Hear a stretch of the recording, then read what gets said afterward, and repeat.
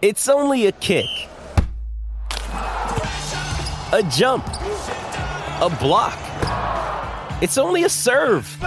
It's only a tackle, a run. It's only for the fans. After all, it's only pressure. You got this. Adidas. This episode is supported by FX's Clipped, the scandalous story of the 2014 Clippers owner's racist remarks captured on tape and heard around the world. The series charts the tape's impact on a dysfunctional basketball organization striving to win against their reputation as the most cursed team in the league. Starring Lawrence Fishburne, Jackie Weaver, Cleopatra Coleman, and Ed O'Neill. FX's Clipped, streaming June 4th, only on Hulu.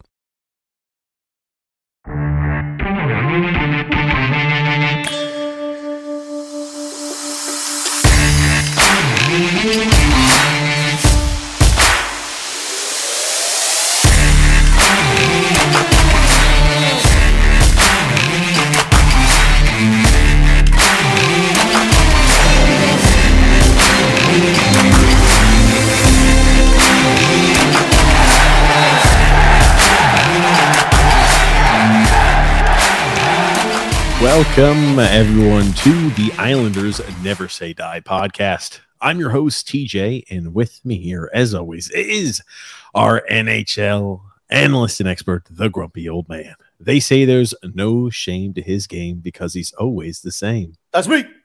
And with us here, special guest, I would say, one of the best beat writers, the best Islanders beat writer there is.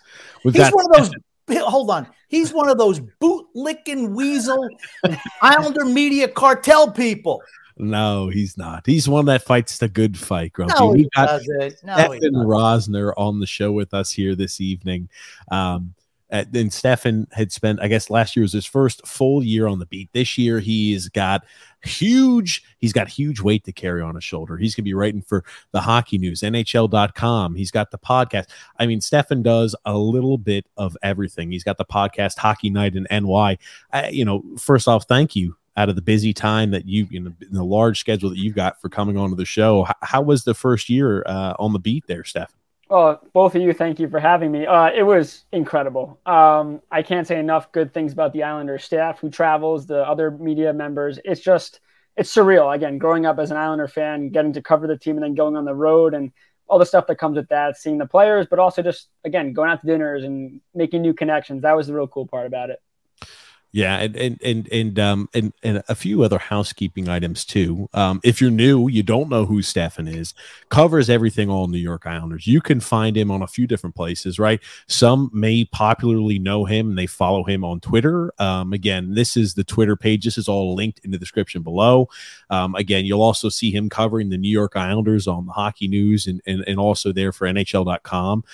You'll also be able to see him on the Hockey Night NY, that Twitter page as well. So that's always the best place to find Stefen. And you're going to find all of that and the links in the description below. But a first busy year on the books there for Stefen. Now let me ask you, I know you said it was a good experience. Also, you can find Stefen at your local barbershop. I mean, he's got a fresh cut, Grump. That haircut's high and tight, my man. Oh yeah, you know it. I had to look good for this. I understand.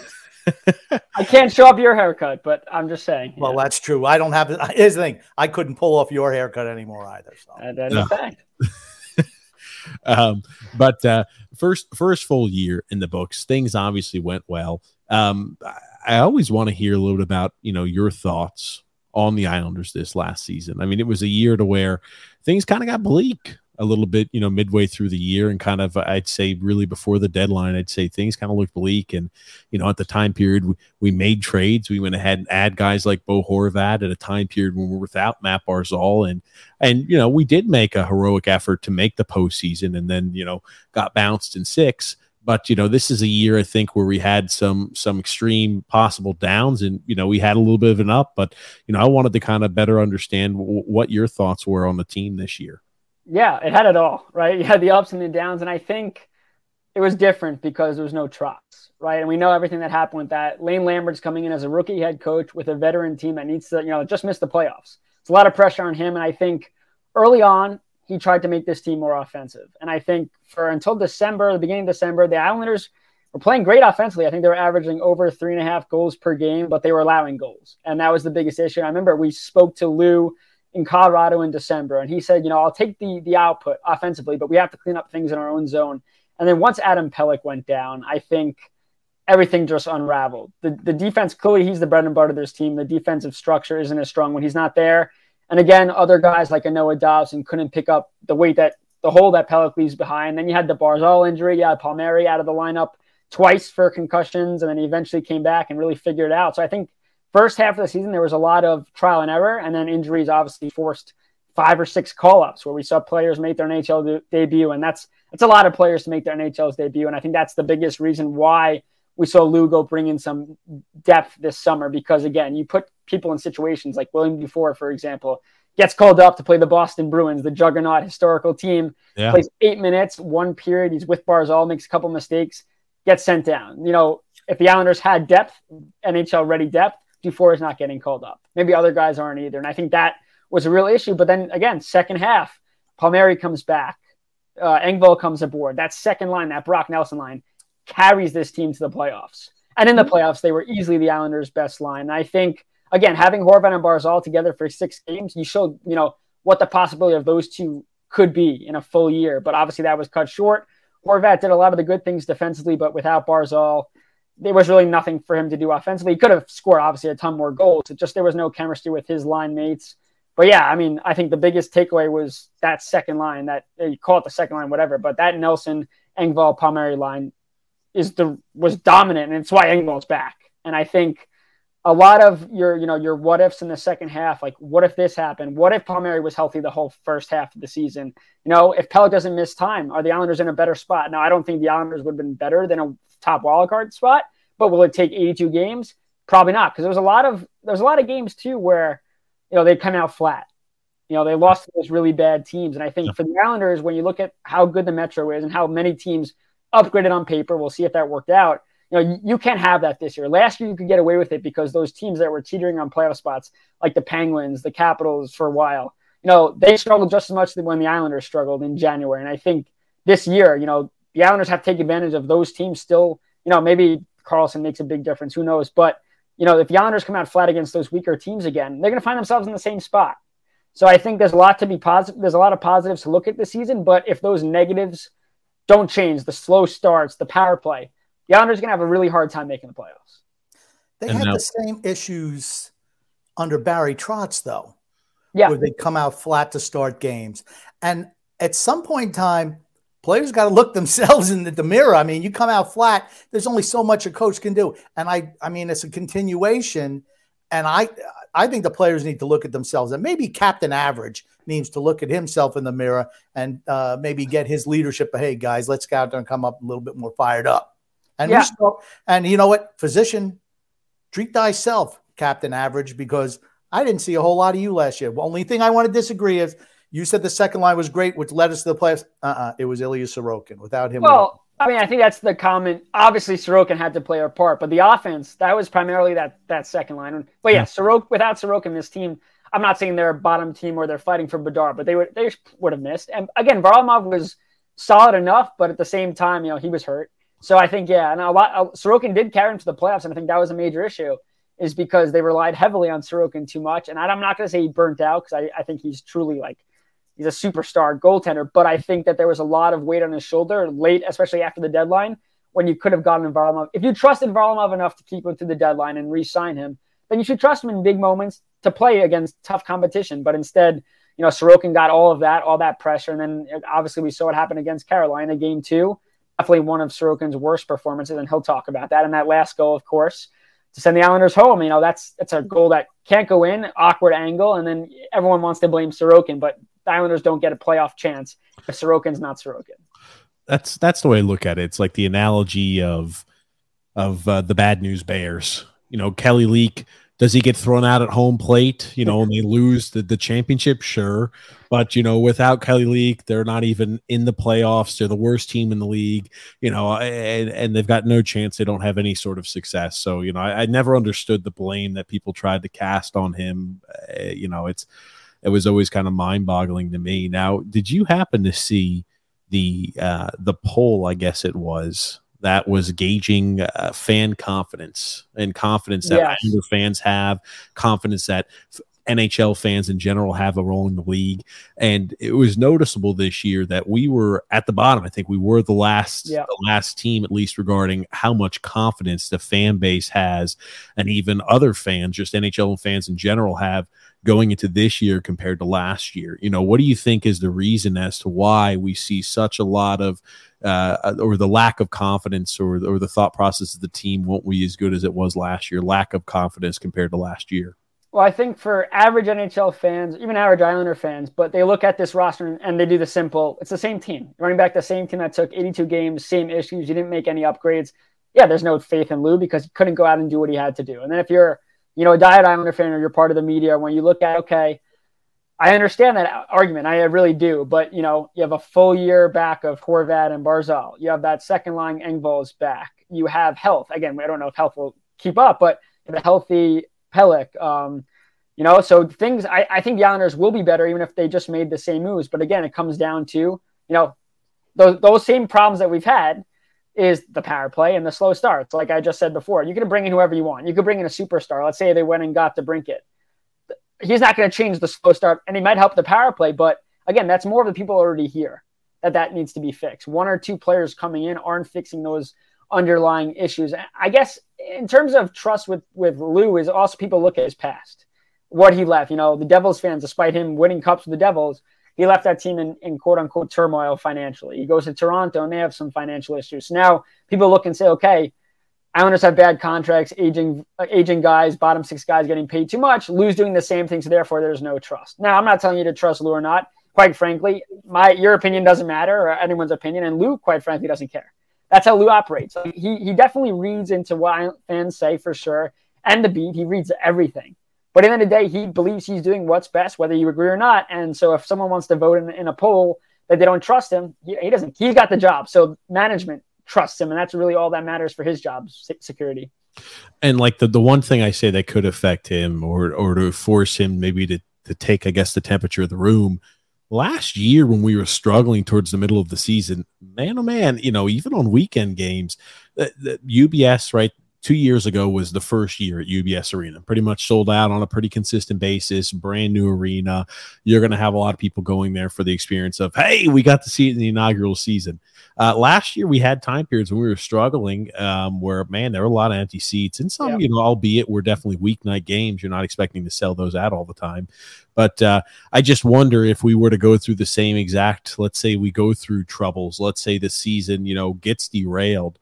I wonder how quickly that kind of perks the years of ownership, perks the years possibly of the general manager when people aren't going to games. That's when I feel like your job is truly in jeopardy when, the people that pay you to put a product on the ice, you're not winning. Yeah, I mean, for last year, I think Lou, again, the struggles that were there before he made the trades is obviously on him, building the team. And it wasn't strong enough. And maybe there was so much behind the scenes with the Trot stuff. So they hire Lane. I think if you look back, should Lou have brought in a veteran head coach for a veteran group that needed to make the playoffs? I think so. Now, a lot of the players credited Lane back in January for getting the team, hey, we're struggling, but to get us there. So he got credit for that. And again, he made rookie mistakes, but I think there was a time there where you can't afford rookie mistakes on a team that's a window if you believe their window is closing. I mean, if you're a young up and coming team, then you can bring a rookie head coach because he's going to learn with the team. But the Islanders' timetable isn't as long as, again, people may think. So I think that was an issue, but Lou went and made the moves he should have made. Barzal goes down. He already got Horvat, which the Islanders needed. He went and got the best free agent available just a couple of months early. And I think locking him up with Smart, he liked what he saw. And then when Barzal went down, the Islanders needed speed. And he went and got Pierre Engvall, who he knew already from working in Toronto, and it worked out. And I'm not saying Engvall is a second-line player in the NHL or why it worked with Palmieri and Nelson, but it worked, and he brought him back. And I think if you look at that and they let Engvall go and that Palmieri and Nelson doesn't work out or Engvall goes and shines somewhere else, he would have been pitching himself. So I think it was smart to bring him back. If the seats are empty, I think if the season starts off very slow, I think Lane's in the hot seat for sure. And if the Islanders do miss the playoffs, I think Lou's job, I don't think Lou's job was ever really in jeopardy just because they had made the playoffs this past year anyway. again, but I think if they missing in 2 of the last 3 years of a brand new building, then management, I think, has to be like, you know what? We kept giving you the benefit of the doubt, and we can't miss the playoffs 2 out of 3 years in a brand new arena. That's just not going to work financially because they're going to keep raising ticket prices. People are going to get pissed off, and they can't really have that. And you're 81 years old. But I mean, listen, the one thing I will say about age, for sure, and you could say that maybe Lou is acting his age, is like, Parise and Char are the best examples. Char was 45. He played to his age, right? Parise, 38, just turned 39. He played like a 28-year-old. So as long as you don't act your age, then you're good. Now, people could question Lou and being outdated, and that's a fair argument if you think that he's behind with those things, which I definitely know you do. I do. But yeah, I think again, you look at the moves that Lou made, and that's what you want any general manager. Those moves are what you want a general manager to make when a team's teetering. Again, go back to the moves he made in signing those bottom 6 guys to maybe high contracts, the Anders Lee deal, things like that. But I think if you look at last year as a whole, I think he nailed what he had to do. Again, this summer, he wanted to go get a goal scorer, and they didn't get that.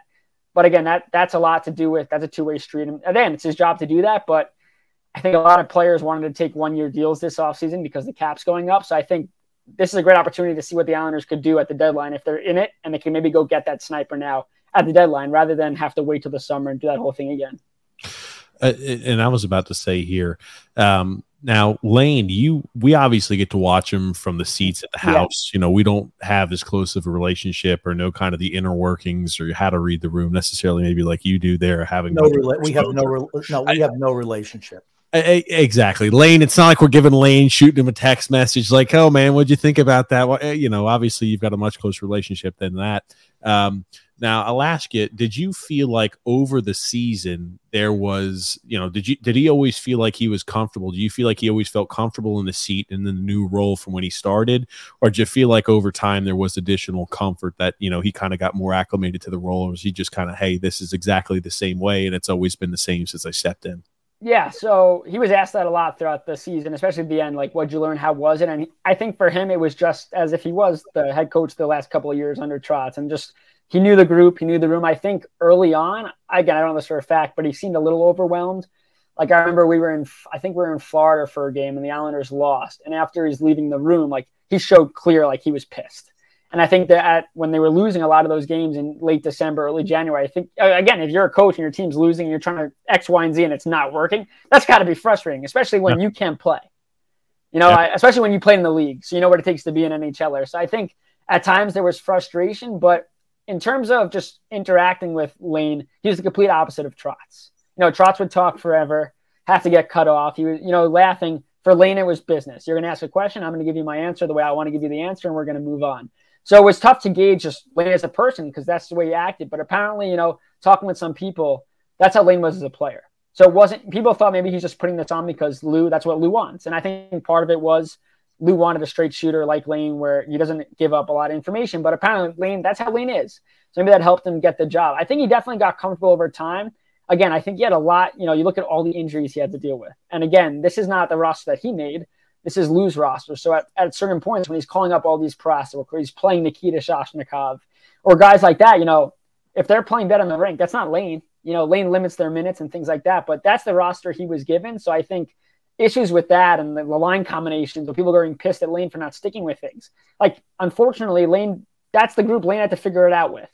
And I'm not saying that's fair on Lane. That's just the reality of the business. We saw with Trotz. Trotz was asking for a scorer for years and never got that. So at some point, it's like, okay, what is Trotz supposed to do? So I think for Lane, in year 2, he has no choice. He has to make adjustments and can't have rookie mistakes like he made last year. And I think he'll be fine. I think a lot of it, too, and I wrote an article right when the season ended about how, the Lane, people criticize Lane, but I think a lot of it had to do with his staff. John McLean, which I'm not going to say that he deserves full blame for the power play because, like Grumpy said, is the players have to look in the mirror. You look at all the guys that are on the power play units. These guys are scoring goals on 5-on-5. They're not inept goal scorers. And I think there's a lot of it was, the mental stuff, especially Dobson. I think it was all mental. We talked to Pulak after the year about that, and he said, it's a lot when you get tasked with a job like that and you lose Barzal and things like that. But I think, I don't think McLean helped Lane a lot. Again, the power play struggle. That was vital. That cost him a ton of points. The defensive coach, I'm blanking right now, but the defense wasn't great last year. It wasn't. And you saw like Dobson again. You want to see Dobson take steps under. Why am I blanking on his name right now? The assistant.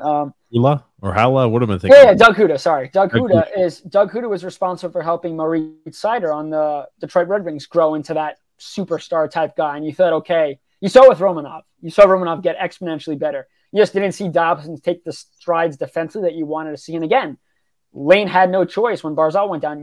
He kept relying on Dobson for the power play, and McLean wasn't making adjustments. And I think a lot of issues were from that, and from his assistant coaches not maybe carrying their weight. Again, Lane's the head boss. If the power play is not working, Lane could override anything McLean's doing. Lane could override anything Doug's doing. And I think that's when the first year of head coaching stuff is he's not used to having to do that, or he has that power. And I think at times he should have flexed that power a little more. It shouldn't wait until the last game of the playoffs to make a power play change when the power play was bad all year. So I think this year coming in, if the staff is the same, everyone on that staff's got to take a step forward to help Lane out. Now we're under the perception that the staff is completely the same. McLean is still there. Everybody's still there. Power play coach who struggled last year. Like from my standpoint, and I've always been a guy where you don't change the stripes on a zebra. You know, if a power play coach has a certain mentality in a certain way, he likes to go ahead and coach and try to go ahead and generate points on the power play and goals. He probably is not going to have a drastic change to that, or, you know, even really any change at all, because a lot of coaches don't do that. And that's something we gave Lane a lot of credit for, is he wanted to play more of a high flying offensive system with a heavy forecheck. He noticed that didn't work. He adjusted. That's something we were very complimentary of him. Not many coaches do that. No. Now for McLean, I mean, like, if he's still going to be back, I don't know how much autonomy does Lane have? Or is, I'm not going to say he's Lou's puppet, but does Lou have maybe more input on game day decisions than a normal general manager would have? I don't know. So I don't know about game decisions. I know for a fact, like, McLean wasn't the top option to come in. They hired someone previously, and then they cut him, and then he signed with the Sharks. Brian Weissman was hired, and there was a whole so it became like a second, third option to bring McLean on, someone he knew, someone he obviously had as a player, and then a coach. So I think there was comfort there with Lou at the last second. We got to bring in a power play guy. Now he's fired McLean, like a month or two when he was the head coach of the Devils. He had no issue firing him then. So when we asked Lou in Nashville for the draft, is your staff coming back? He would never give us a clear answer. So my mindset was, we know Lane's coming back. I would think Huda's coming back. But, like, is McLean coming back? Because, again, McLean wasn't supposed to be the guy. So if they moved, even if he had, like, a solid year as a power play coach, that wasn't the guy that, Lane or Lou wanted from the beginning. So maybe they make the move there. I'm not sure. You're looking at the power play and what went wrong, how you can bring him back, even if it's not his fault. Like, I think there's a lot of blame to go on the players. Again, McLean can only set something up. You guys are NHL caliber players that are potting 40 goals, 30 goals in the regular season. So when you have a prime chance to score in tight or and you miss, that's not really on the coach. It reflects poorly on him. So I don't really know how they bring him back if they believe it's not the player's fault. So if he is back, I think that's a prime example of Lou putting onus on, hey, we're bringing McLean back. You guys, everyone struggled on the power play, but at times you guys have to pick it up. Because, again, Dobson struggled mightily. Does McLean have to make a move there? Yeah. Does Dobson have to figure it out at some point on the power play? Yeah. And again, if Dobson's not going to carry the puck over with ease, there's guys on this team that could break through the neutral zone. We see it again on 5-on-5. Like Engvall Cup could have done it. I thought maybe at one point, just put the Nelson line out there as your top power play unit and put two defensemen.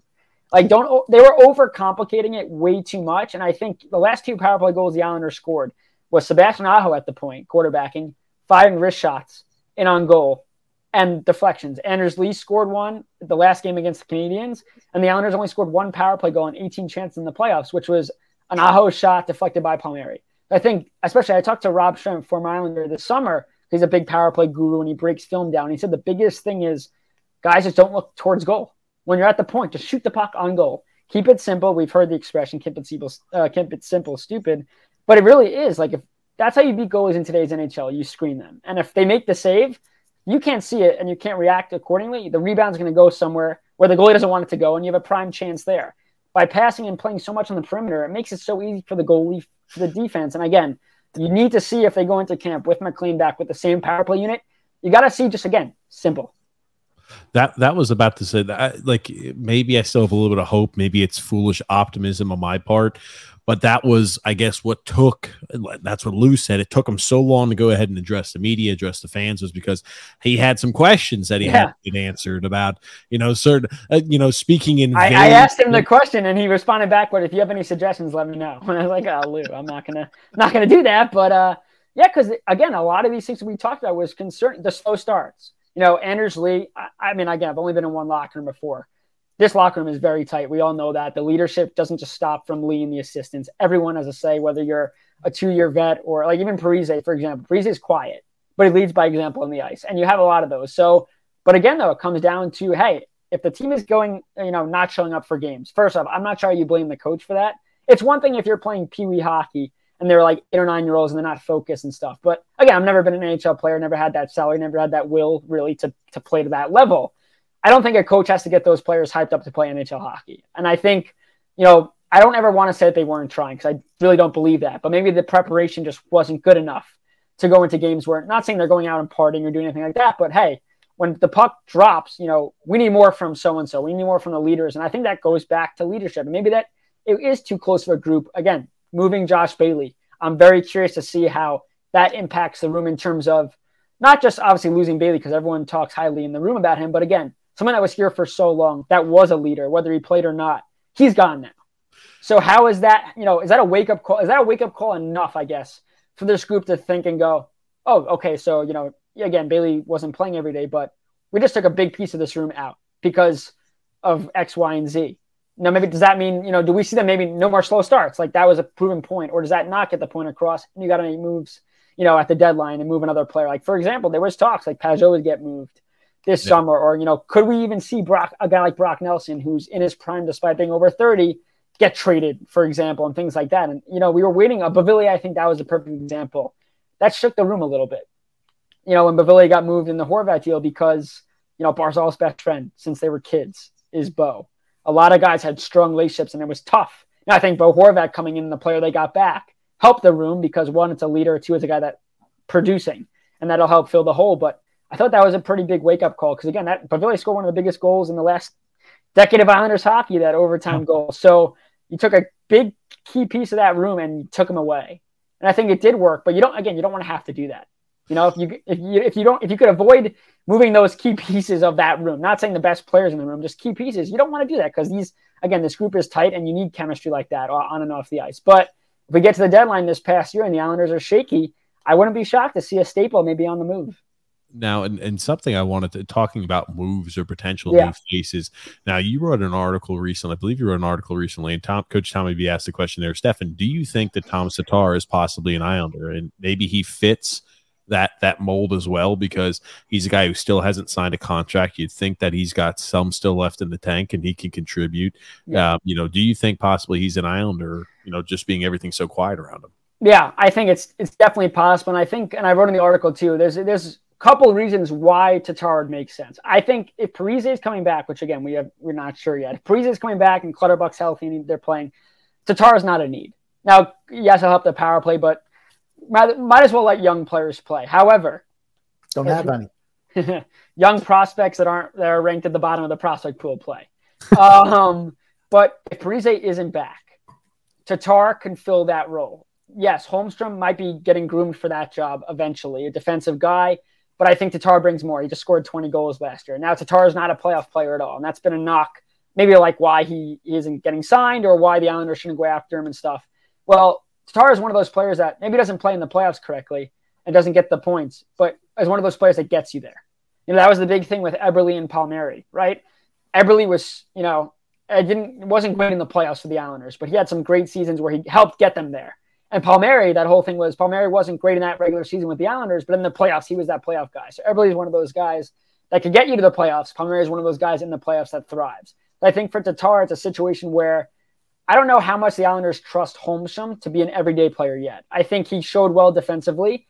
The offense was lacking severely. And again, the Islanders have so many bottom six guys that could play a bottom six role much better than a Holmstrom can. The same thing with Wallstrom is, Wallstrom this year coming in off the ACL injury is he's got to prove he's a top six guy or a bottom six guy. And if he is a top six guy, that's fantastic. But if he's a bottom six guy, the Islanders have so many other guys that could play a bottom six role better where Wahlstrom doesn't fit. So I think if Tatar comes in and fills Parise's role, defensive forward who could score, you're not losing a whole lot with Parise being gone. But that being said, if Parise's back, like again, going to Clutterbuck real quick, if Clutterbuck is unhealthy to play, you can move Fasching down there and you can put Tatar on that third line. So I think it's quite possible with how quiet it is. And I think the Islanders could fit him in cap wise.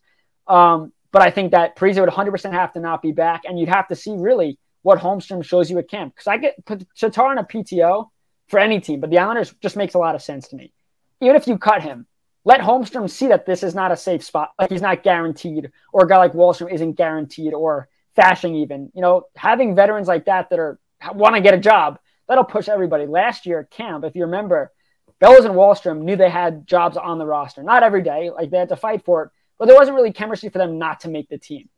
And not competition for them not to make the team. And I think that having veterans that have played in the NHL before, produced in the NHL, having guys that just pushes everybody else. So I think for a PTO, it makes a lot of sense. But again, when there's quietness around a player that maybe should already be signed, you can't rule off that he's an Islander.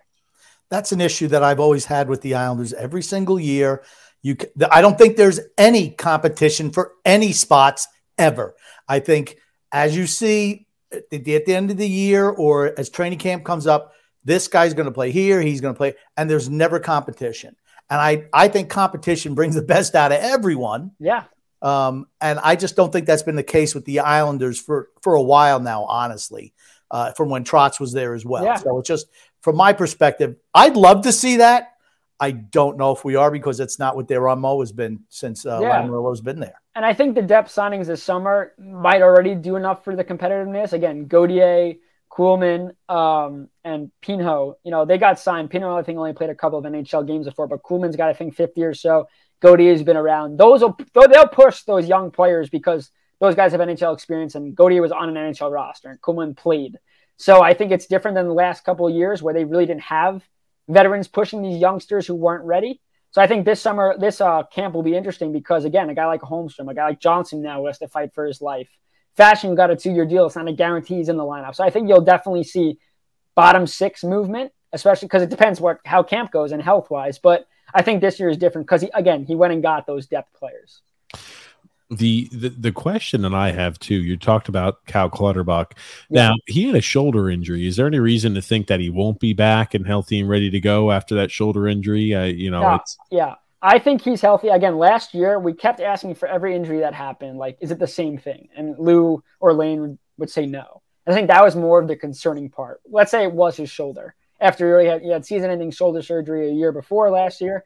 So I think if it was a shoulder, like, all right, okay, you know what the injury is, at least you get that fixed. And if you could play, great. But the amount of injuries, and like he took a shot off the finger and the wrists when he got the skate cut. So these are different injuries, and you don't want to see his body deteriorate. But I think he is healthy going in. The question is, how long can he stay healthy? Because you look at last year and you look at how many games he missed, but that doesn't take into consideration the games that he left and came back. So that's tough. I'm not sure how we fit a guy like I still think Thomas Tatar has value around the league. I mean, even as a bottom six guy or as a middle six in a really bad team, but like he's a guy to where I think as a bottom six, he's got talent, he's got value. And, I think about our roster, right? If we're going to have, let's say Parise hypothetically doesn't come back, it just pretty much exchanged now for Oliver Wahlstrom. And I mean, like, if you were to sign a guy like Tatar, who's the odd man out? Is that, let's say Clutterbuck does play, he's healthy. Is it Wahlstrom who's taking the sit? Is it Hudson Fasching, who had a great year last year? Is he the one taking the sit? And it's just like, it would be really unfortunate, in my opinion, if they sign a guy like Tatar. Let's say it works out, the sun and the stars align, and we're sitting Hudson Fasching after a fantastic year for us last year over a guy like Thomas Tatar. And then, you've got healthy scratch Hudson Fasching and Simon Holmstrom. Yeah, no, it is tough. But like we just talked about, that's the competitiveness. That's competition you want. You want that issue. Sure. Where, and worst comes to worst, listen, let's say Tatar isn't the better of the players at camp. Then you cut him or waive him. Again, like I said, Wahlstrom's going to get his shot. We know that. We know that he's going to be healthy for camp. Let's see how he looks. So again, Anders Lee came back early from an ACL injury, and it took him a little. I think he scored in the first game of that season. Then it took him a while to get back into the groove. So let's see. Maybe he needs a couple of days off. Looks like he's still struggling. Who? Anders Lee. Yeah. No, the thing about Anders Lee, I know you've been calling Mr. Average and stuff, is after Captain Average. Actually, he's below average now, but that's okay. Is as a captain would, and he took the blame for. He goes, this postseason was on me. I didn't come up with one big goal for this team. I mean, again, he's got to. They needed him, and it didn't work out. And you hope that he could learn from that again. Sometimes it's just age and speed and hand-eye coordination where you can't get that back. Well, so, maybe it's the fact that they just played Carolina, and Carolina the Islanders aren't beating Carolina. Sorry. Well, they outplayed them 5-on-5. Well, you know what? They were missing 3 of their top 6 goals and played a backup goalie. And they still wind up losing in 6. They're not beating Carolina. Now, here's the thing. I live in the Carolina area, but Carolina, to me, I love every year I question what they do. Mm-hmm. And they come out smelling like a rose. I don't know what the hell they're doing, but it's working down there. They're similar to the Islanders in the sense that, like when the Islanders were going back to the Cups, because their defense is suffocating. That defensive group suffocates you. And now they added Orlov. So like that defense is going to be stronger to play against. And also, like the Islanders, they have Svechnikov and Aho, but are they perennial superstars? Not their team is mostly made up of those middle 6, second line, third line guys. It just works. And of course, Brindamore, I mean, they love to play for this guy, and they get good goaltending. I'm not saying Ronta's the best backup, but he was undefeated in the playoffs before he lost. He was undefeated at home until the Islanders beat them in Carolina that one game. So it's just crazy. It just works. Like you said, why does it work every time? Who knows? But they find a way. They get key contributions from a lot of guys in that lineup that maybe on other teams aren't getting the minutes they get there. And it just works. I think their playing style is just absolutely death to us. I mean, they've beaten us 16 the last 20 times we played them, which is just a crazy statistic as well. This year, we did lose to Carolina, and, they had some injuries. We've talked about ad nauseum, I feel like, on the show this offseason.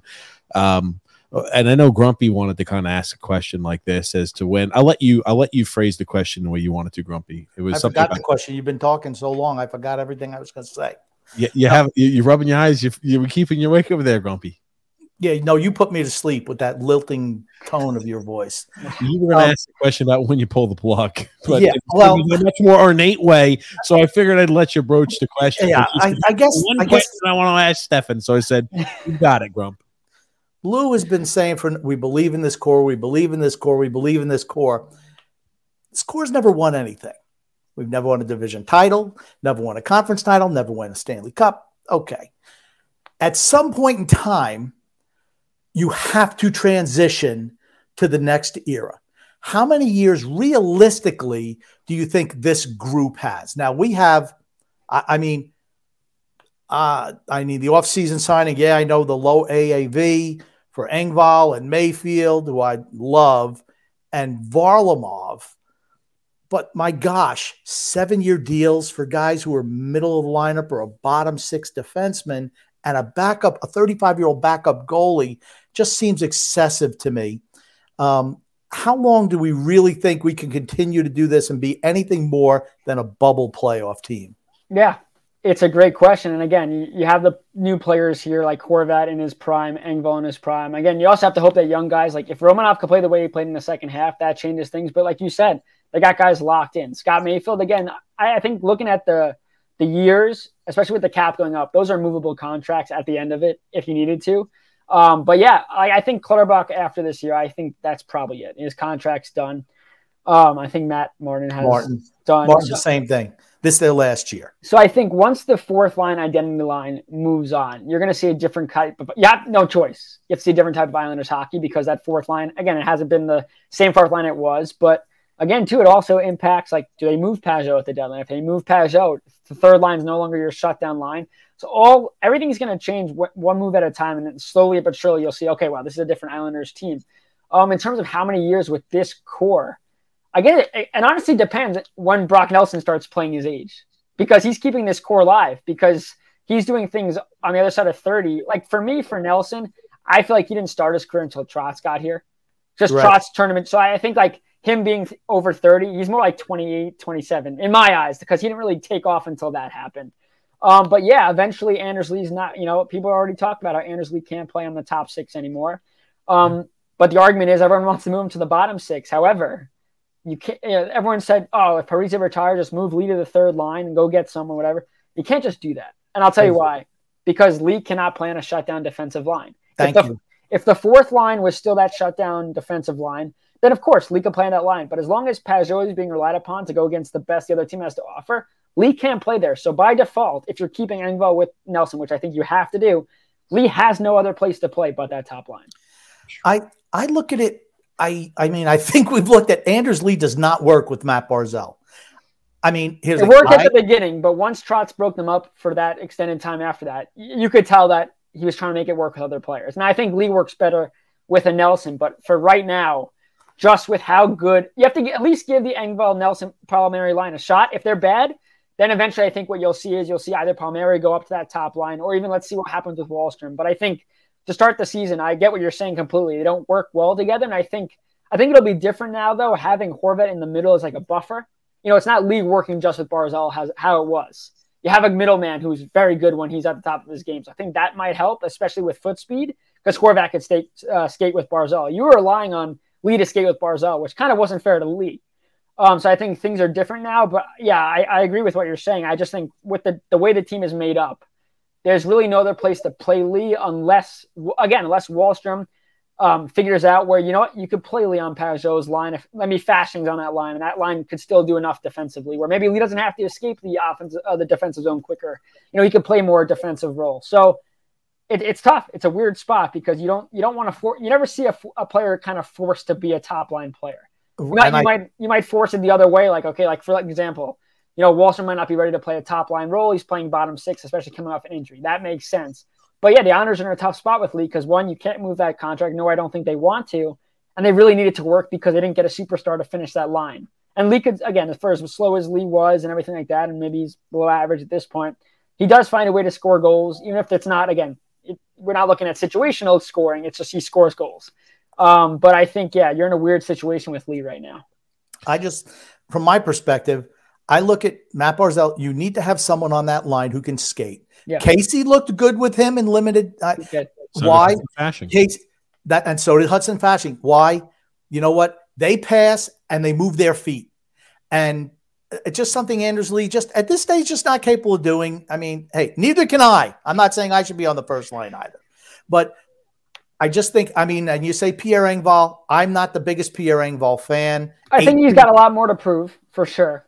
18 games is just too small a sample size for me, but at least he skates. Yeah.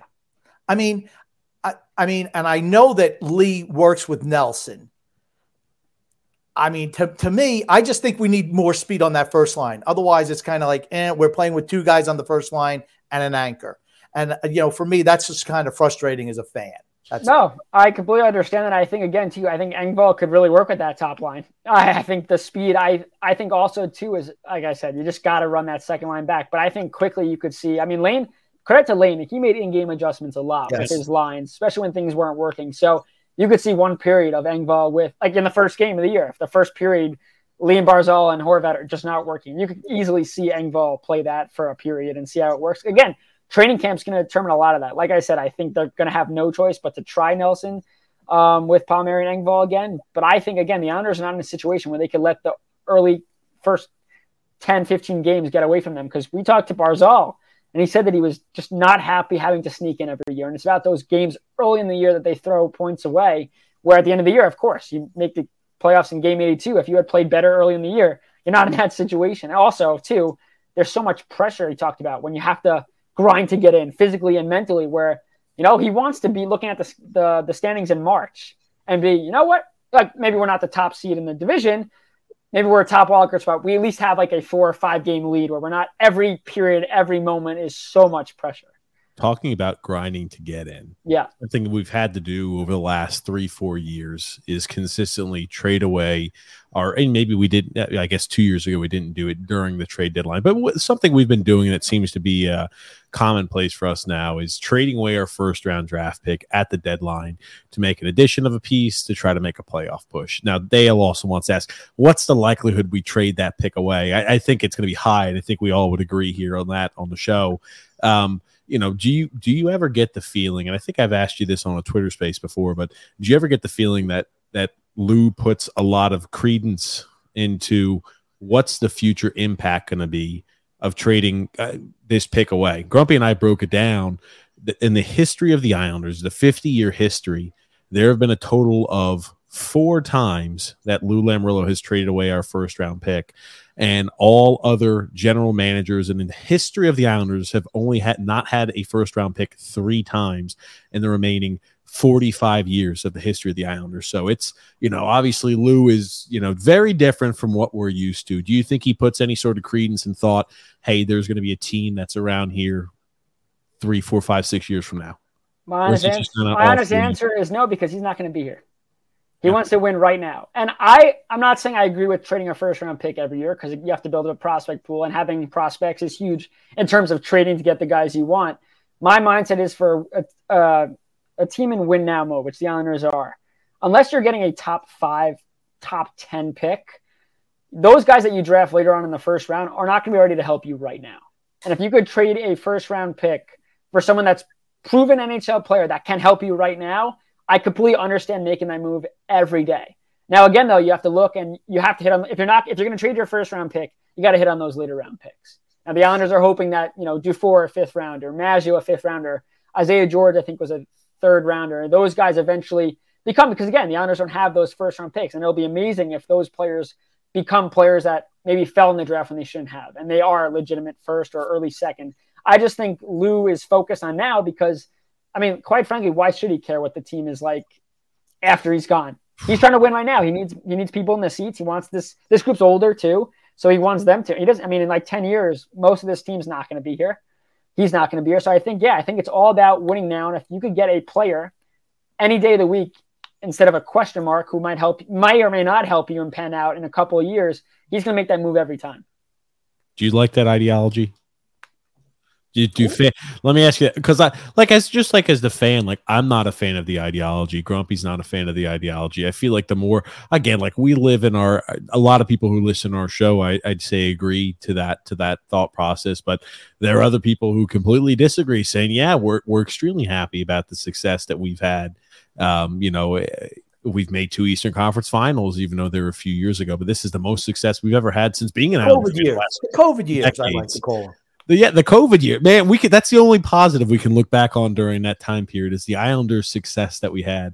Is that something that you feel? Is that something that you think? You really can't share too many opinions, but is that something that you're excited about? Do you think that should make fans excited thinking, or do you think a lot of fans are starting to come to the realization saying, oh God, that is an impending doom. That's a dark storm cloud that looks like it's headed our way. What do you feel the fan base talking to fans, kind of seeing? Where do you feel the fan base? Well, I think it goes down to that poll where the trust in ownership, trust in management. I think, again, I personally believe what I said here is that if you could trade a first round pick for a proven NHL player that'll help you right now, again, unless it's like a top 10 pick, you should do it.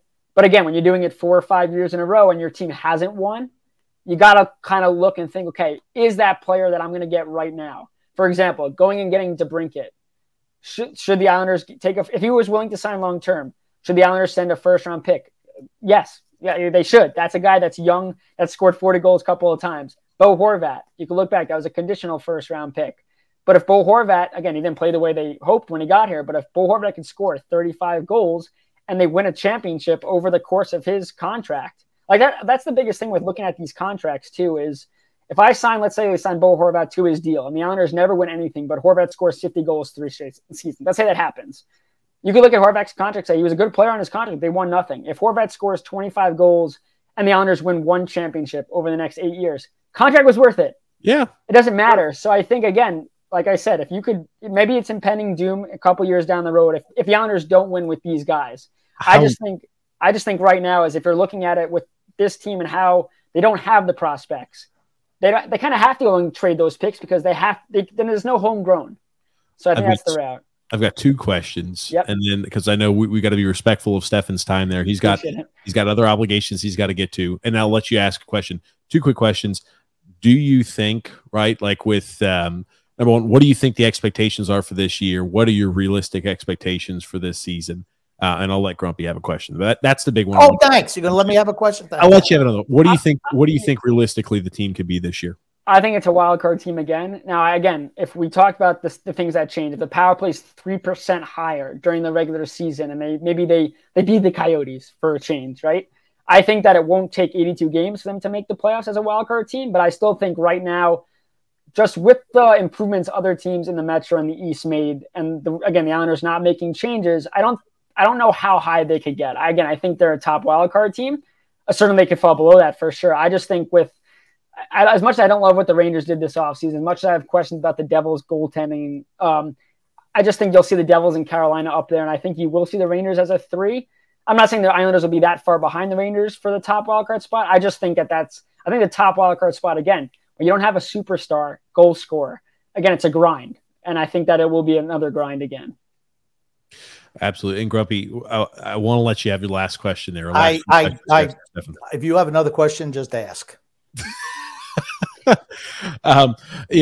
Likelihood is we talked about Stanley Cup or bust. That was the big item 2 years ago with Stanley Cup or bust. Seems like the tenure has changed where no longer is that the mindset that general manager and head coach come out and say. Maybe they'll say that this year to start the season. Who knows? Question being is, do you think it's a likelihood that we can win Stanley Cup? And if not, then, I rest my case. Time maybe to look other directions to try to build a Stanley Cup winner.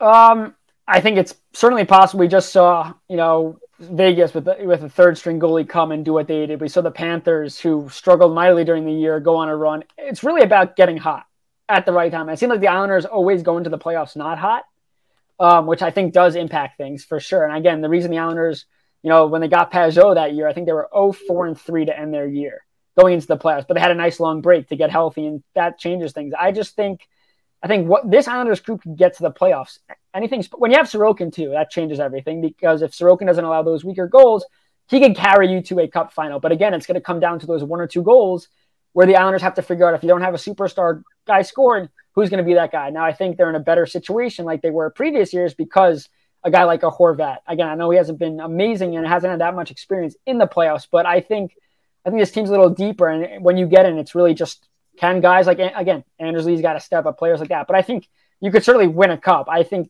the NHL is the league where it doesn't matter where you rank. You get into the playoffs, anything's possible. So for sure, I think this group could do it. It's just going to be a lot tougher for them than other teams because they are missing some key pieces that championship teams have. Absolutely. Could it get hot? Could Sorokin play well? Sure. There's a lot of things that have to go right. Exactly. And for every team that wins, though, you have to be healthy. A lot of things have to go right. Yeah. And there's a reason why we see number 1 seeds not win the cup. I'd put our likelihood as low. I've always used it. 0. It's 0. Our chance of winning a Stanley Cup is 0. I put less than 1%. Less than 1%. No. It's 0. You want to know why? Carolina is still in our division. Maybe Carolina gets knocked out. We are not beating Carolina. We're not beating Carolina. I'm just going to tell you flat out, we're not beating Carolina. Unless Carolina disbands or the whole team gets hurt, we're not beating Carolina. Period. We're not beating Carolina. Guess who else we're not beating? We're not beating the Devils. We're not beating Toronto. We're not beating Florida. Why? All those teams skate and aggressive on the forecheck. It's death to us as an older, slower team. Sorry, Stefen. I have no stake in the game. I just can't see it. And for me, it's like, okay, how do we want to get? We want to win Stanley Cups. Now, I asked the question. You didn't give me a time frame on the core. You danced around. It was good. It was a good dance. I know what I'm doing. But what do you figure? Like 2 years tops before it's like, hey, come on, this is enough. With this group, I would say 2 years. And I guess the window with this group to win ultimately depends on their young guys that, again, not top prospects, but like if Wallstrom can become that scorer that the Islanders envision and finally figure it out, again, every time a player like that, or if Dobson figures out a little bit defensively, that makes that window a little longer because those are your young guys still here. But if those guys don't take steps and you're relying on this core, yeah, I think 2 years with this group before you see significant changes. And I've always said I'd much rather have Dobson with Pelech. So I agree with that. And I think that Romanov improved, but only when he played with Pulock. Yep. I'd love to see that. And I think, you mentioned the confidence issue for Noah Dobson. Well, I mean, if he's playing I think he's suffered, not power play wise, but defensively. I mean, Romanov to me, he's like a chicken with his head cut off out there a lot of times. Yeah, he's laying big checks, he's blocking shots, but he's not the most positionally sound guy. And I think that Dobson is not the best defensive defenseman. He's a modern NHL defenseman. I'd much rather see him with Adam Pelech myself. I agree. I don't know if that's something that Lane would even I know they did in the playoffs a little bit, but I'd love to see that from day one. I think it makes them stronger overall.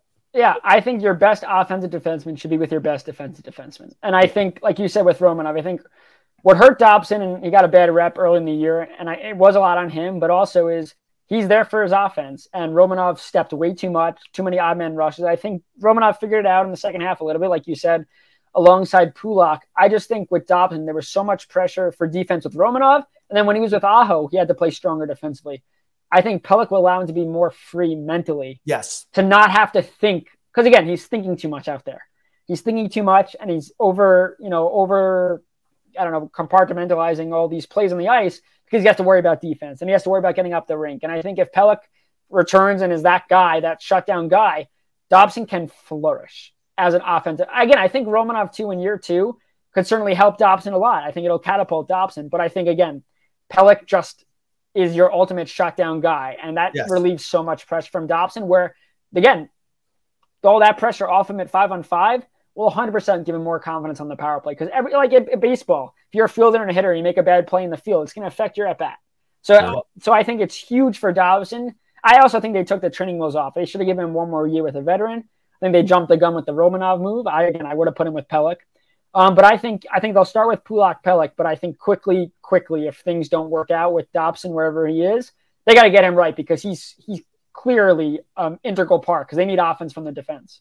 And last thing before you go, most tradable assets at the deadline are Wallstrom, Dobson, and a first-round pick. Well, I would say Pajot too because every playoff team needs a guy like that.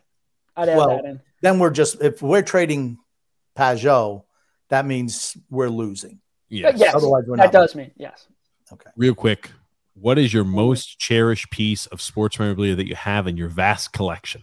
So I don't know if it's the most valued one, but my first ever Islander game I went to, they gave out Mike Pekka wooden mini sticks. Ooh. And I still have it. So that's probably the coolest thing I have just because it was my first. I can't tell you who they played. I think I was playing with the stick more than watching the game, but I think that was pretty cool to still have that. Oh, perfect. Thank you so much, Stefen, for coming on the show. Thank you so much. We'll try to have you on maybe sometime during the All-Star break or something. Things get busy. Again, you could see there, right? When you look at his name, you see writing for the Hockey News, writing for NHL.com. He's got his podcast too, Hockey Night NY. He does a lot. He's a very busy guy. So again, very thankful that you came on, Stefen, and had some time here for us. And maybe sometime, if things die down during the All-Star break, if you're not kicking back, maybe in a nice sunny resort or something like that for a week, hopefully we'll have you on there, Stefen. But he's a kid. He's not doing anything. Yeah, hold on. I am 25. In the summertime or Grumpy in the wintertime, it's nice to get away to get to a nice little maybe go to Cancun or a summer resort like that. Come on, Grumpy. And here's the thing about Stefen, working for the Hockey News NHL.com, you know that he can read and write. So that's what I was about to say. He brings certain things to the table. I'm not good at either, but I can do both. So, there you go. Yeah. See, TJ, so maybe there's hope for you yet. There it is. Thanks so much, Stefen. Thank you. Thanks, guys, for having me. Anytime. Let me know. Absolutely. Thanks so much, Stefen. Grumpy, always love having Stefen on. Again, one of the beat writers, one of the writers that I think fights a good fight, asks hard questions, as much as he can, with with how the regime runs there and the Islanders media cartel. So always love having him on. Always love his input and items of that nature. We have a few questions that I've got starred up here that were going on during the show that I want to make sure we can highlight. Yes, we want to read the ad read. Is that what you're about to ask? Yes. Okay, let me pull that up here for us, Grump. Shit. I'm just glad you reminded me because I totally had forgotten about that. I know you did. That's why I'm here. I'm here to remind you. You were like a little chatterbox today, I noticed. Well, Grumpy, I was asking questions, and you were asking a lot of questions. Grumpy about to fall asleep again. You were just like a nonstop question machine over there. I told you, Grumpy, to have some stuff prepared there. Well, I couldn't get a word in edgewise. You never stopped talking. You like how I said, Grumpy? What type of questions you have to say? That's after you has 55 minutes of questions. It's like, oh, you got a question? Oh, jeez, I don't know. You don't know, huh, Grump? Oh, God. Okay, perfect. We've got today, our ad is from DraftKings, ladies and gents. Oh, nice. Can you believe it? We've had 7 months without an NFL game. Crazy, right? Well, the good thing is that is over. The NFL is here, and DraftKings Sportsbook, an official sports betting partner of the NFL, is giving you a can't-miss offer for Week 1. This week, new customers can get $200 in bonus bets instantly when you bet just $5 on any NFL game. DraftKings is hooking everyone up with a game day greatness. All customers can take advantage of these two offers every single game day this September. Check the app to see what you get. Again, download now and use the promo code THPN and sign up. New customers can take home $200 in bonus bets instantly just by betting $5. Again, that's promo code THPN only on DraftKings Sportsbook, an official sports betting partner of the NFL. The crown is yours. If you have a gambling problem, call 1-800-GAMBLER or visit www.1-800-GAMBLER.net and your call 877-8-HOPE-NY or text HOPE-NY. In Connecticut, help is available for a gambling problem if you call 888-789-7777 or visit ccpg.org. And please play responsibly on behalf of the Boot Hill Casino and Resort in Kansas. You must be 21 years or older, but age varies by jurisdiction. It's void in Ontario. See dkng.com/football for eligibility terms and responsible gambling resources. Again, bonus bets expire 7 days after issuance, and eligibility and deposit restrictions apply. Oh, Ooh. Nice job, TJ. I know. I don't know if it was accurate. But hey. Now, obviously, Stefen didn't have a chance to answer this, but Grumpy, I'll ask you this. Gungun wants to know, do you think you can ever be friends with Lamoriello one day, or would you high stick him in the face? No, absolutely we could be friends. As a matter of fact, I bet you if I knew him, we would be friends. You think so? Absolutely. You'd be friends with him, Grumpy? I'm charming. You think he could charm over Lou Lamoriello? Absolutely. Here's the thing. No one, once you know me, you like me. It's just that plain simple. If you don't, you're a freaking loser. If you don't like him, it's his thing. It's a you issue, not a me issue. I'll just put it that way. Gracious. Got here a comment there. Drew L saying, yeah, in all honesty, out of all TJ's guests, Stefen is by far the most intellectual. It makes the podcast more interesting than some Lamanite pushing their agenda. Very true. Thank you so much, Drew. We love having Stefen on.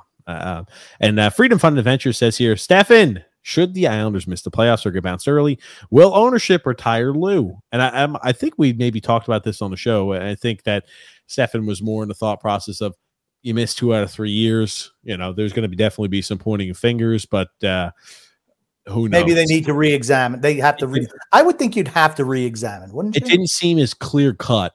The answer that, we would probably think as fans, like, hey, if you won 2 postseason games in 3 years, right, for a general manager, that's a team that's supposed to be competing for a Stanley Cup at the start of that 3-year window, you probably need to get fired, but it doesn't seem as clear cut that the answer would be ownership would make the reaction like that. And what does it look like for the roster? Martin, Clutterbuck, Palmieri gone soon.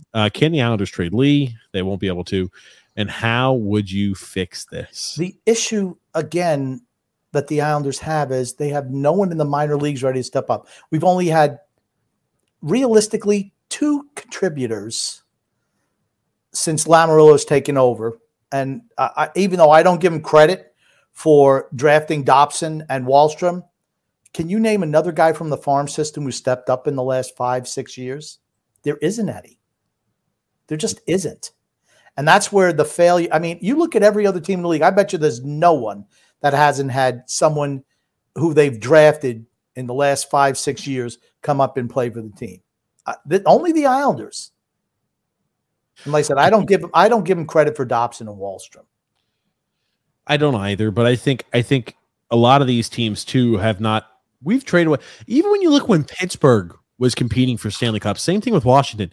They didn't trade away their first round pick 4 years in a row, let alone possibly 5. Right? That looks like a very high possibility that this will be the 5th year in a row that we trade away our first round pick. The only way I could imagine us not doing that is if we are so far out of the playoff spot where it is impossible to even squint at and say we're not going to double down. If we're outside of the playoff push, if we're sitting at 5th in the division outside of a wild card spot, guarantee, bet your money that we're still going to add. The only way I could see is if we're at the deadline and we're sitting at 7th. 6th or 7th in the division. That's the only way I would see us not doubling down. I don't see us being 6th or 7th. That's my point. Yeah, I don't. Certainly not. I mean, Philadelphia and Columbus suck. Okay. Well, there's your 7 and 8.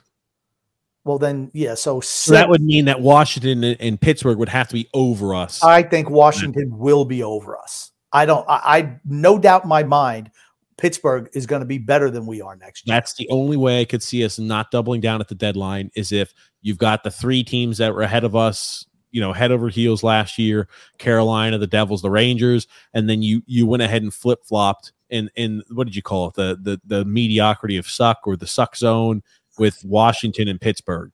That's the only time I could see us not going ahead and doubling down on this roster. Other than that, I see us probably trading away that first round pick. I say if we were in the Western Division, I think we could make playoffs. In the East, I don't see it. I just think there's too many. I just like how, and Stefen even did a little bit today where, we're expecting all these other teams to look better on paper. Well, the Islanders are the same exact team that didn't do anything in the postseason. And we played a banged up. And here's the thing. People, Carolina, yeah, they had injuries. Well, Svechnikov was a huge loss 2 weeks before the end of the regular season. That was a big loss for them.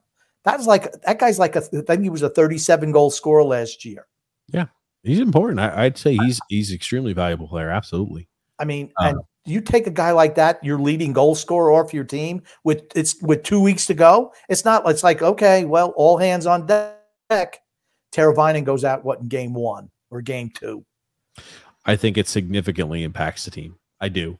It's again, I don't think we're good enough to win a cup. I think Stefen said the only way we could is if a team gets hot. It's happened before. Again, like if you're going to seal a business deal, you don't say, hey, what's the likelihood that we're going to sign Mr. Smith to go ahead and to use our contracting company? You don't say, well, if things go right and, if he likes the way I smile at him and he likes the color of our company, I think maybe we're going to seal that business. That's not, you don't feel confident going into a deal like that.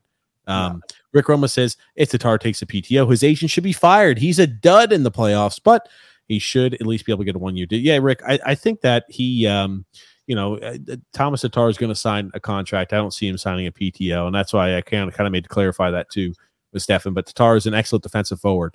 Now, could you imagine? Remember, they asked the question there to Cal Clutterbuck at the end of last year. Are you going to contemplate retiring? And he answered in that snide response back, I would know before you would, or something like that. Do you remember he kind of got snippy with that, Grumpy, at the end of the year? He's going to play. He'll play. Yes, that's my point. He's going to play this year. I don't have a problem with Cal Clutterbuck playing. It's just he can't stay healthy anymore. The reason I'm bringing that up is because if he's playing, I don't see us going after and targeting Thomas Tatar.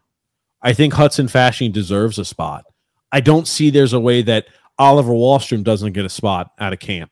And it's really, you're fighting over one spot. So you would have, if Cal Clutterbuck's healthy, you'd have, if you sign Thomas Tatar in this scenario, or because he's quiet, he hasn't signed anywhere. So that's why a lot of people are starting to speculate possibly the Islanders. They're all the same guy. It doesn't matter. They're all the same guy. The Gauthier, even him coming in, they're all the same guy. We have a glut of bottom six guys. It doesn't matter. You could throw them all in a hat and just pull out six. It's not going to matter. I'm not going to say that about Pajot. But, I guess Palmieri will play on the second line this year.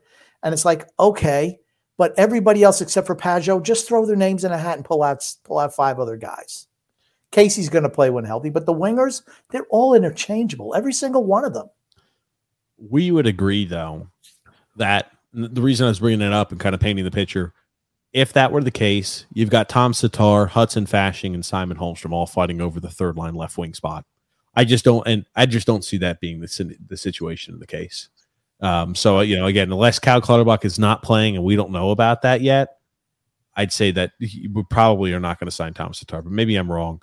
Rob G says here, hello, TJ and Grumpy. It's Islanders fan Rob G. Lost the picture of the Rottweiler, but it's still me, big time fan. Can't wait for the Islanders season to start kicking off and Islanders start kicking butt. Great show. We got a whole bunch of people there saying great show, great guest. So obviously very, very appreciative of all the positive comments there. And speaking about Stefen, we love having him on. He's great wealth and great resource there, knowledge too. Coach Time B said, COVID may be coming back. Does it mean a Final Four again? Maybe Lou's out there trying to push for COVID. I don't know. Who knows? Christopher C said, Grumpy, what makes you think that we won't beat the Devils? We've owned them for centuries. I thought we were going to beat the Devils last year to start the season. I thought we were going to be better than Devils. And guess what? The Devils, all their young guys grew up. And the Devils, even if the Devils they had what? They were third. What were they in the league? I think they were like fourth in the league in points. You think the Devils are taking a step back? I don't. Do you, TJ? I think the Devils will take maybe a step back in their production in the regular season. We've talked about this. I could see them doing that. I think their postseason performance will be better this year than last year. We're not beating the Devils. Sure. We're not beating the Devils. They're too fast for us. Again, teams with speed and who are aggressive on the forecheck, that's like our kryptonite. That has not changed in the last 5 years. The teams that can skate and are aggressive on the forecheck are death to the New York Islanders. I agree. I agree. We have, of those teams, including Carolina, we have the best goalie. We do.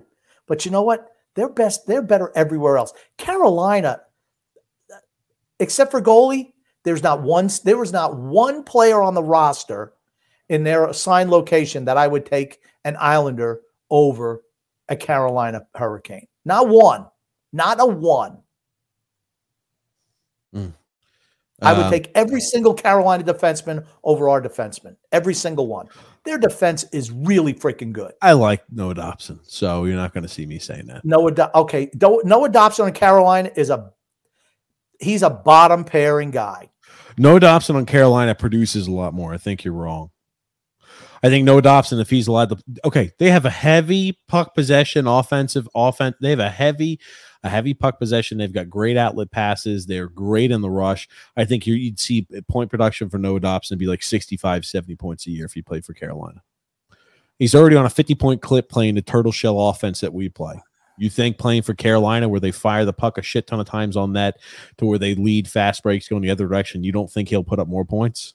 All I'm saying is I would take all of Carolina's defensemen over any of the one on the Islanders. Anyone.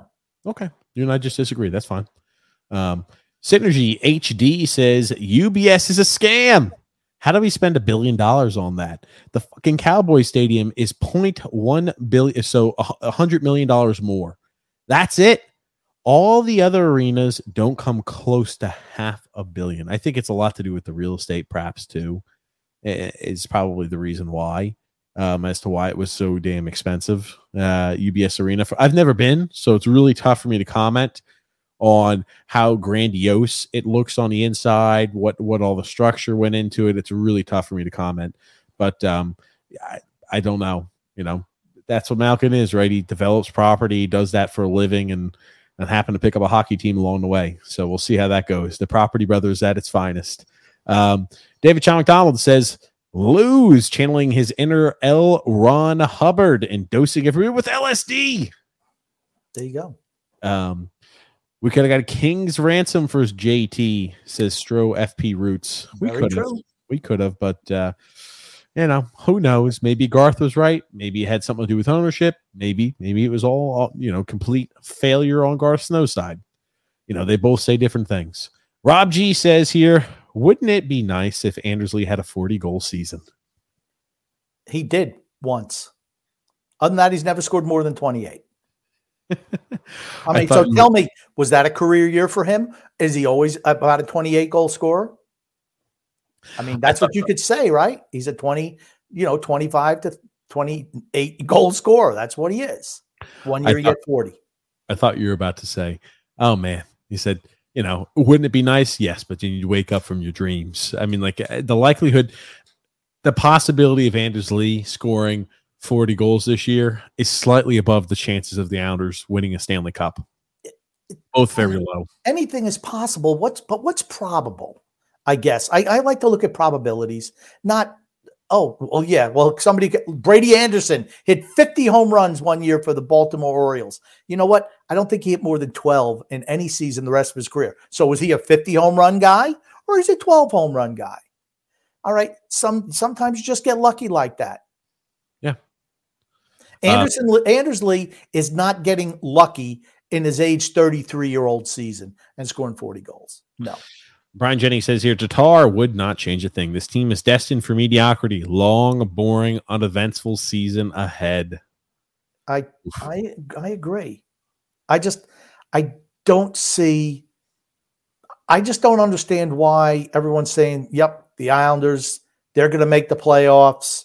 They could contend, for a top 2 spot in the division. Based on what?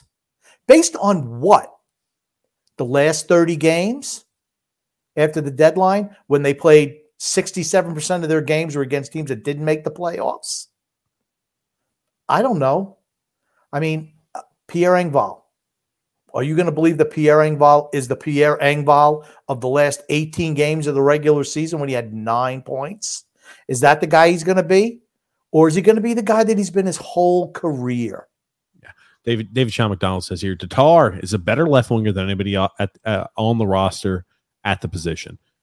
I mean, think about it, right? What you're looking at left wing option wise is Anders Lee, Matt Martin. You're looking at Hudson Fasching if he's there playing, Wallstrom. And then you're looking at Pierre Engvall. Wallstrom's a right wing. Okay. The 4 left wingers, and I'll list them again for you, Grumpy. Anders Lee, Pierre Engvall, Hudson Fasching, Matt Martin. What about Holmstrom? He plays both. He's a healthy scratch. Okay. Well, I believe he is too. Healthy scratch. Yeah, he's probably actually, if he played for the Islanders, he'd probably be the first line left wing.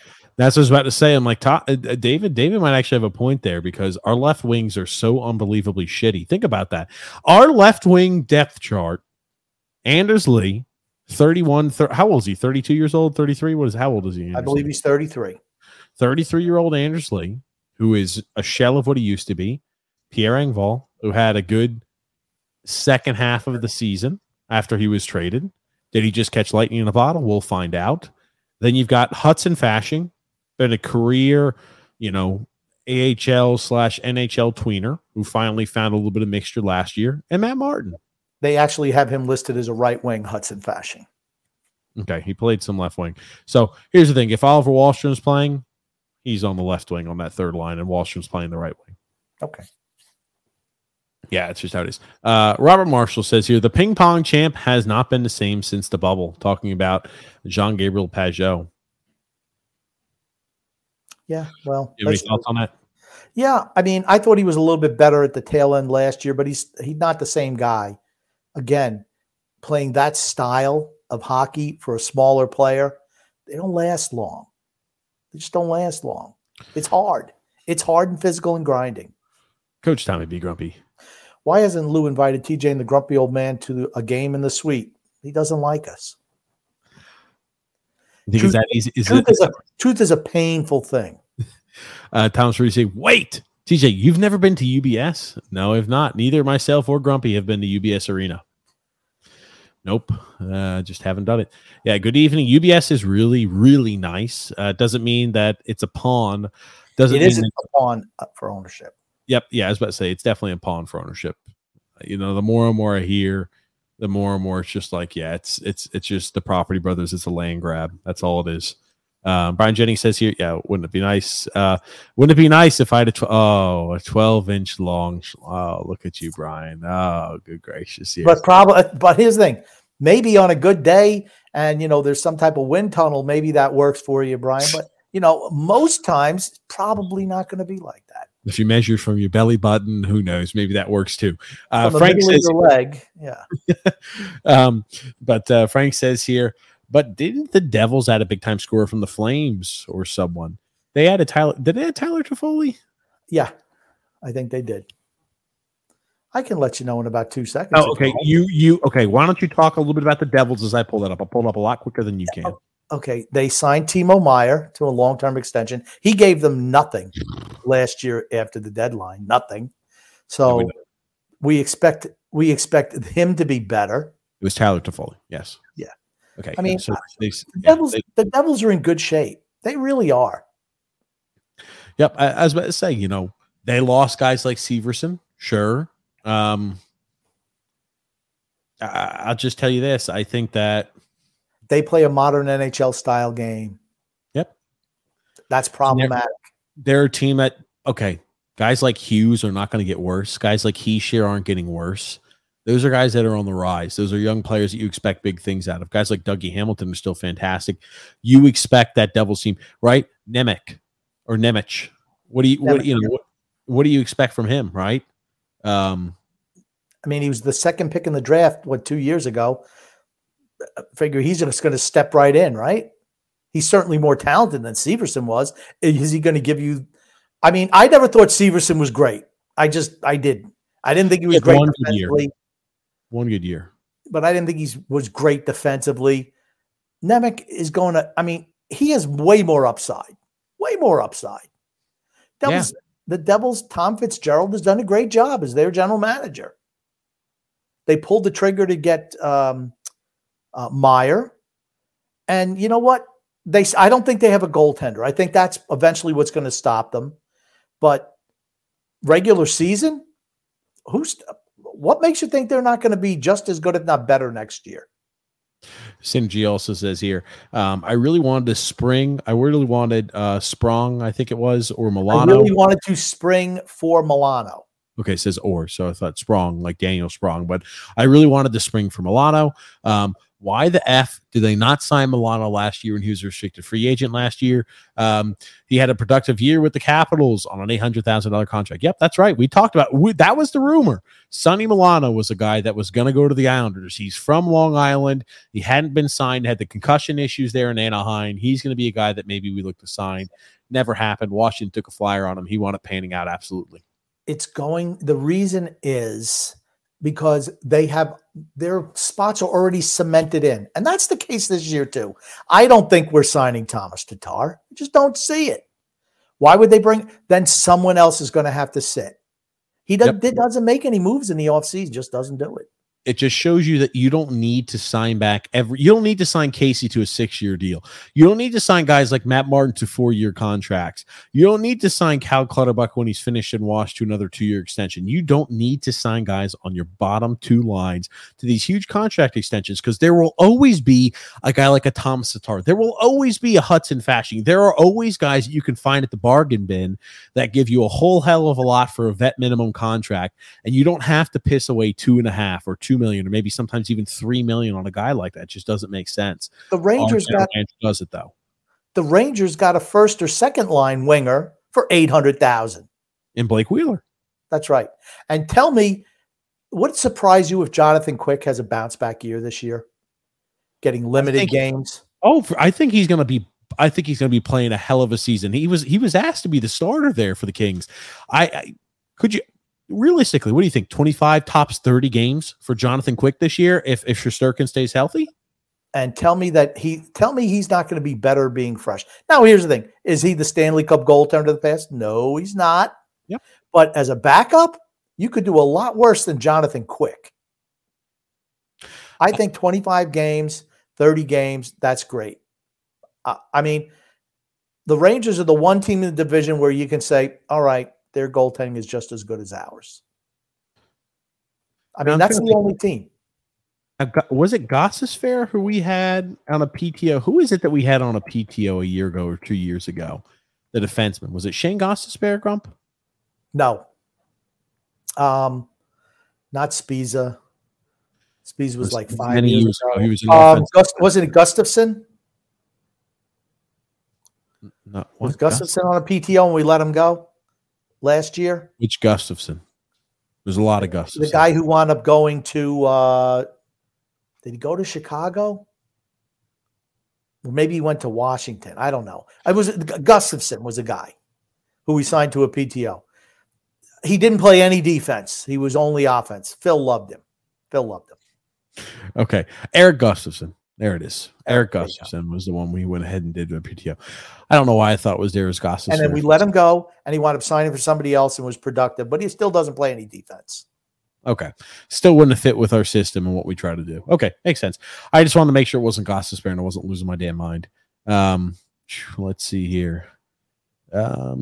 Okay. Joseph C. said, you guys still haven't told us your beef with Matt O'Leary. Just curious. They tried to get our show canceled. I mean, it's just that simple. It wasn't Matt O'Leary. It was the other clown. Yeah, Matt. We never talked to Matt. It was the other guy, the co-host, whoever it was. They tried to get us canceled because we joked around about their show like a few times. We joked around about their show, just kind of all in jokes. You know our show. We don't say anything mean or maliciously. It was just all in jokes and jest. And they just try to get us canceled. Oh, right. The Hockey Podcast Network. Oh, take them off, do this. And I'm not going to change what we do. Simple. They're dead to me. They're dead to me. Yeah, but that was what it was. That was what I think the fracturing was. It's like all water on the bridge. I couldn't tell you the last time. I don't think about them. Don't bring it up. But it's just like that's what happened on that situation. David Sean McDonald says here, Lee scores 25 plus goals a year. They're the most meaningless and non-factor type of goals as well. And I will say, Stefen mentioned that, if Horvat scores 50 goals a year for 3 years, even if they don't win, that's going to look as a failure. Not true. If you're scoring 50 goals a year, you're earning your money. If you come in and you score 25 goals a year, making $8.5 million, you're not. It's just that plain and simple. Let's see here. Oh God, just about as good as the odds of Lee getting 40 goals is to read the whole comment. Oh shit. I don't read the whole comment clean. That's for certain. Oh God almighty. I'm trying to get here to see a few more comments. We're trying to run a little bit more of an abridged comment section where if they're going to be comments that add a laughter factor or they're going to have a question that poses additional conversation, those are the ones that we want to make sure we can highlight.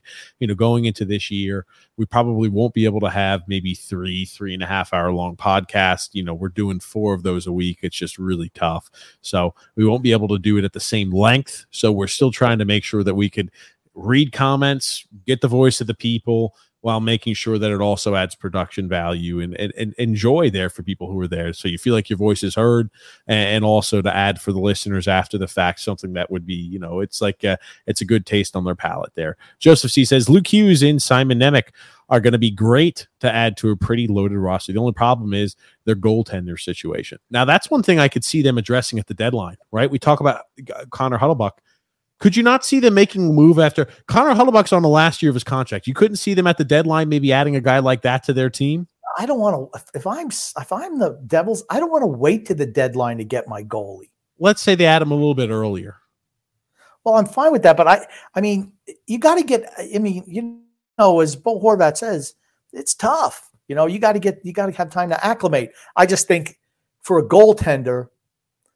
Every player has to have a system, but you have to have communication with your defenseman. Sure. And I think that takes a little bit of time. I do. I think if you're a center, it's okay. We're doing this work on practice. I think it's more difficult for a goaltender to come in and necessarily shine or work with the defense. If I'm the Devils, I would have done that. That's a move I would have made already. Robert Marshall says, Cena Lou spent more on the bottom six than the top six for a few years. We had one of the most, third line was one of the most expensive third lines in all of hockey. We've always gone ahead and picked that as being an issue for certain.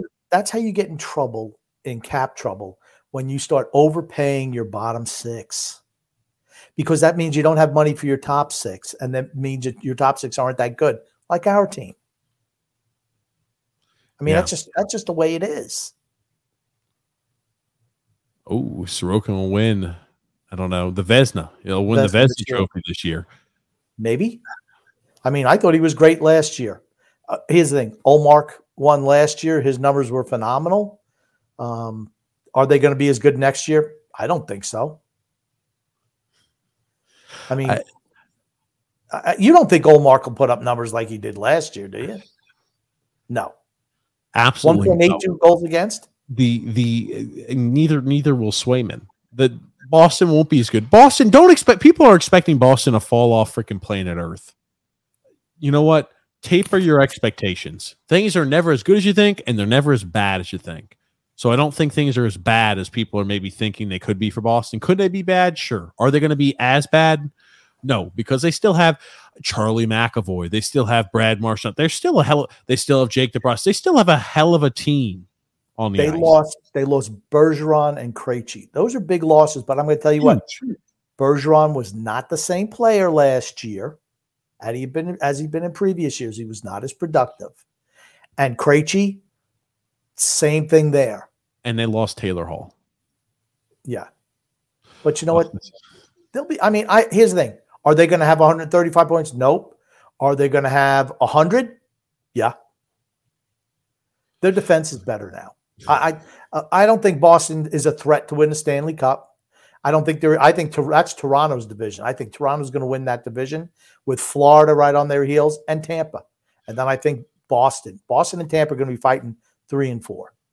JP says, that's crazy. Sorry to hear about that. Ridiculous, juvenile nonsense. Please, TJ and Grumpy, never become that self-important as the others in the New York Islanders podcast sphere. Yeah, we've had a lot of those people like that who do not want to associate with us, who were supposed to do collaborations that canceled at the last minute because of stuff like that. But yeah, we don't give a shit. I mean, you could disagree with us and yell and scream and shout. It doesn't matter. You know, I've never dislike any of the people. We love everybody that's on the podcast. We absolutely love them, even if we don't agree on anything that we talk about on the show. They're snowflakes. All those other people are snowflakes. Pussies is what I like to call them. Cindy said, what do you think we could have got for Nelson at the deadline if we retained 50% along with expiring deals if we trade him away? You shouldn't have for Brock Nelson, you wouldn't have to take any contract back. Or any cap back. Absolutely not. I mean, you could have got 2 1s for him. He would have. Tell me a team like Colorado couldn't have used him last year. Yeah. I mean, to me, you should have moved him. You should move him after next year when he's on an expiring deal. You know what's going to happen if the old man is still here? He's going to sign Brock Nelson back to a long-term extension. Gotcha. Grumpy, we got a few comments here. We're going to try to go ahead and get through. I want to cover a few more here. HP Carlos just saying, hey there from Portugal. Thanks so much there, HP, for tuning in. We've got here Jack saying, I really think that bringing back the same shitty assistant coaches will be the same team is just stupid. The reason I'm bringing this up, do you think, I talked about the zebra and the stripes you can't change. Do you think if McLean's back, do you expect to have a different approach on the power play or the same shit we saw last year? If you don't have a new assistant coach now, what makes you think? I mean, training camp opens. Good. Training camp opens up in 2 weeks. Maybe they're keeping hush about it. That's the only thing I can imagine. Maybe they went internal hire. Maybe Zach Parise is going to run the power play, Grumpy. Maybe. We'll assistant coach. Who knows what's going to happen? I'm just saying, if they don't, it looks like they're not going to. Do you expect McLean to have a different approach on a power play this year? Or do you expect the same approach? Same old. Okay, gotcha. That's not good for us. I'll tell you that. Joseph C. said, Hellebuck seems bound for Jersey as much as I hate to admit it. 3 all-world goaltenders 30 miles apart from each other. Yeah, could you imagine if Hellebuck, Sorokin, Shesterkin all in that close area? That'd be something. You talk about our division becomes a whole hell of a lot tougher too if Hellebuyck gets moved to the Devils, because they've got prospects they can trade. They've got young players they could trade. They've got draft picks they can trade. Yep. What happens when you get a lot of those draft picks and you draft the right people? You can trade those away to a team because Hellebuyck's on an expiring deal. You trade your first round draft pick or younger talents when you're close. That's when you do it, not to scrape into the playoffs. You do it when you're close. That's when you go all chips in, push everything in.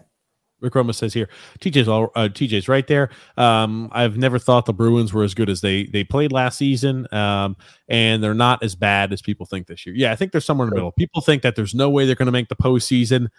I'm like, don't write them off yet. I still think that they have a chance, a very, very strong chance that they make the postseason. They could be 15 games worse than they won last year and still make playoffs.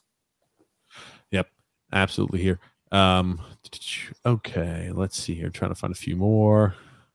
Podcaster on podcaster violence is Rick Roma not cool. Yeah, that's it. God almighty. I'm reading some of these comments there, Grumpy. I'll let you read this one. You'll like to read this one, Grumpy. Grumpy old man going old school pussies, not snowflakes. Yes. Yeah, look at you go there, Grumpy. Frank says here, the Devils are so loaded. They were built after the hurricane. Lou Ron Hubbard destroyed them. And after, I'm sorry, they rebuilt the Hurricane. Lou Ron Hubbard destroyed them, not the Hurricanes. I'm sorry, Hurricane Lou Ron Hubbard destroyed them. How long did it take them to recover? 10 years? I think at least 7, right? 10. Yep. Joseph C says, yeah, Grumpy's 100% right. That would, that's when you make a big move when you're true Stanley Cup contenders. Exactly. Absolutely. Absolutely. Sorokin could pitch a shutout and still miss the Vezina. He's an Islander. Wouldn't that be just sad?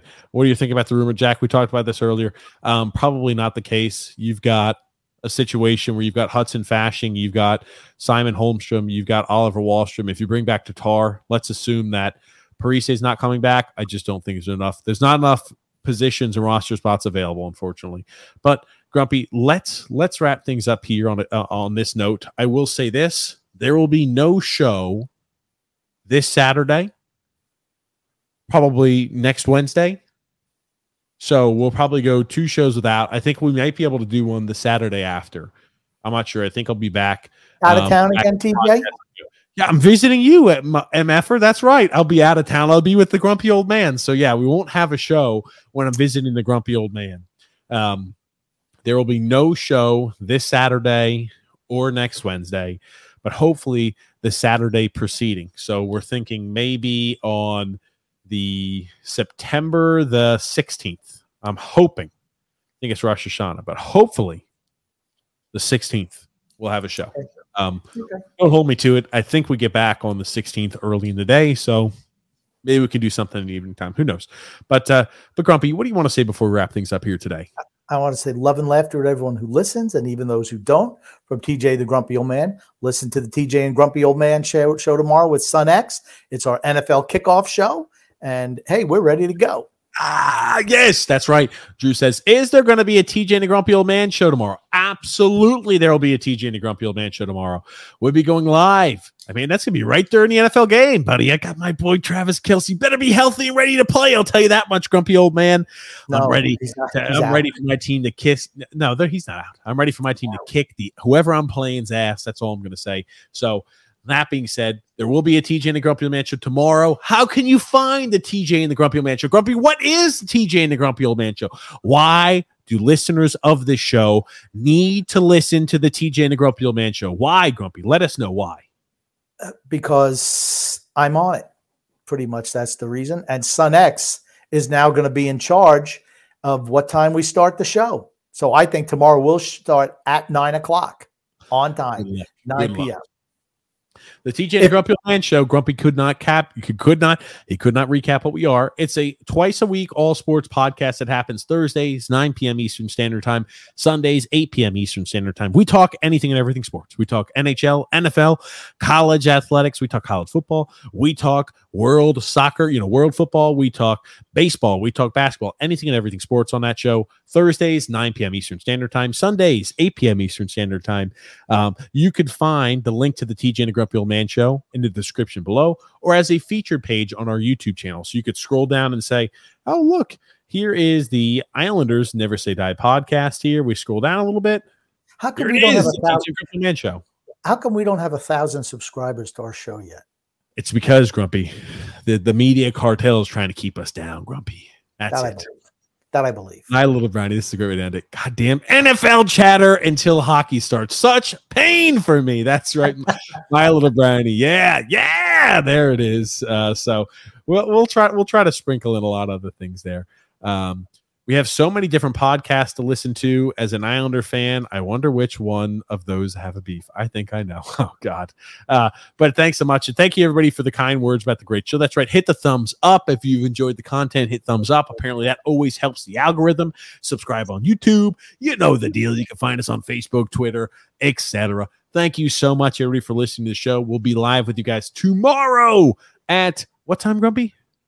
9 o'clock on the freaking button tomorrow. 9 o'clock on the button, Grumpy says. On the button. Sun X is good. And here's the thing, you want to know who won't be ready? The guy right over here next to me. He won't be ready. But Sun X and I will be ready. Sun X, as long as Sun X knows how to start the show, it'll start on time. Yeah. You know, that's wishful thinking, Grumpy Old Man. But thank you so much, everybody, for watching the show. We'll be with you guys here live tomorrow. TJ and the Grumpy Old Man, 9 p.m. Eastern Standard Time. Thanks so much, Grumpy, again, as always. My pleasure.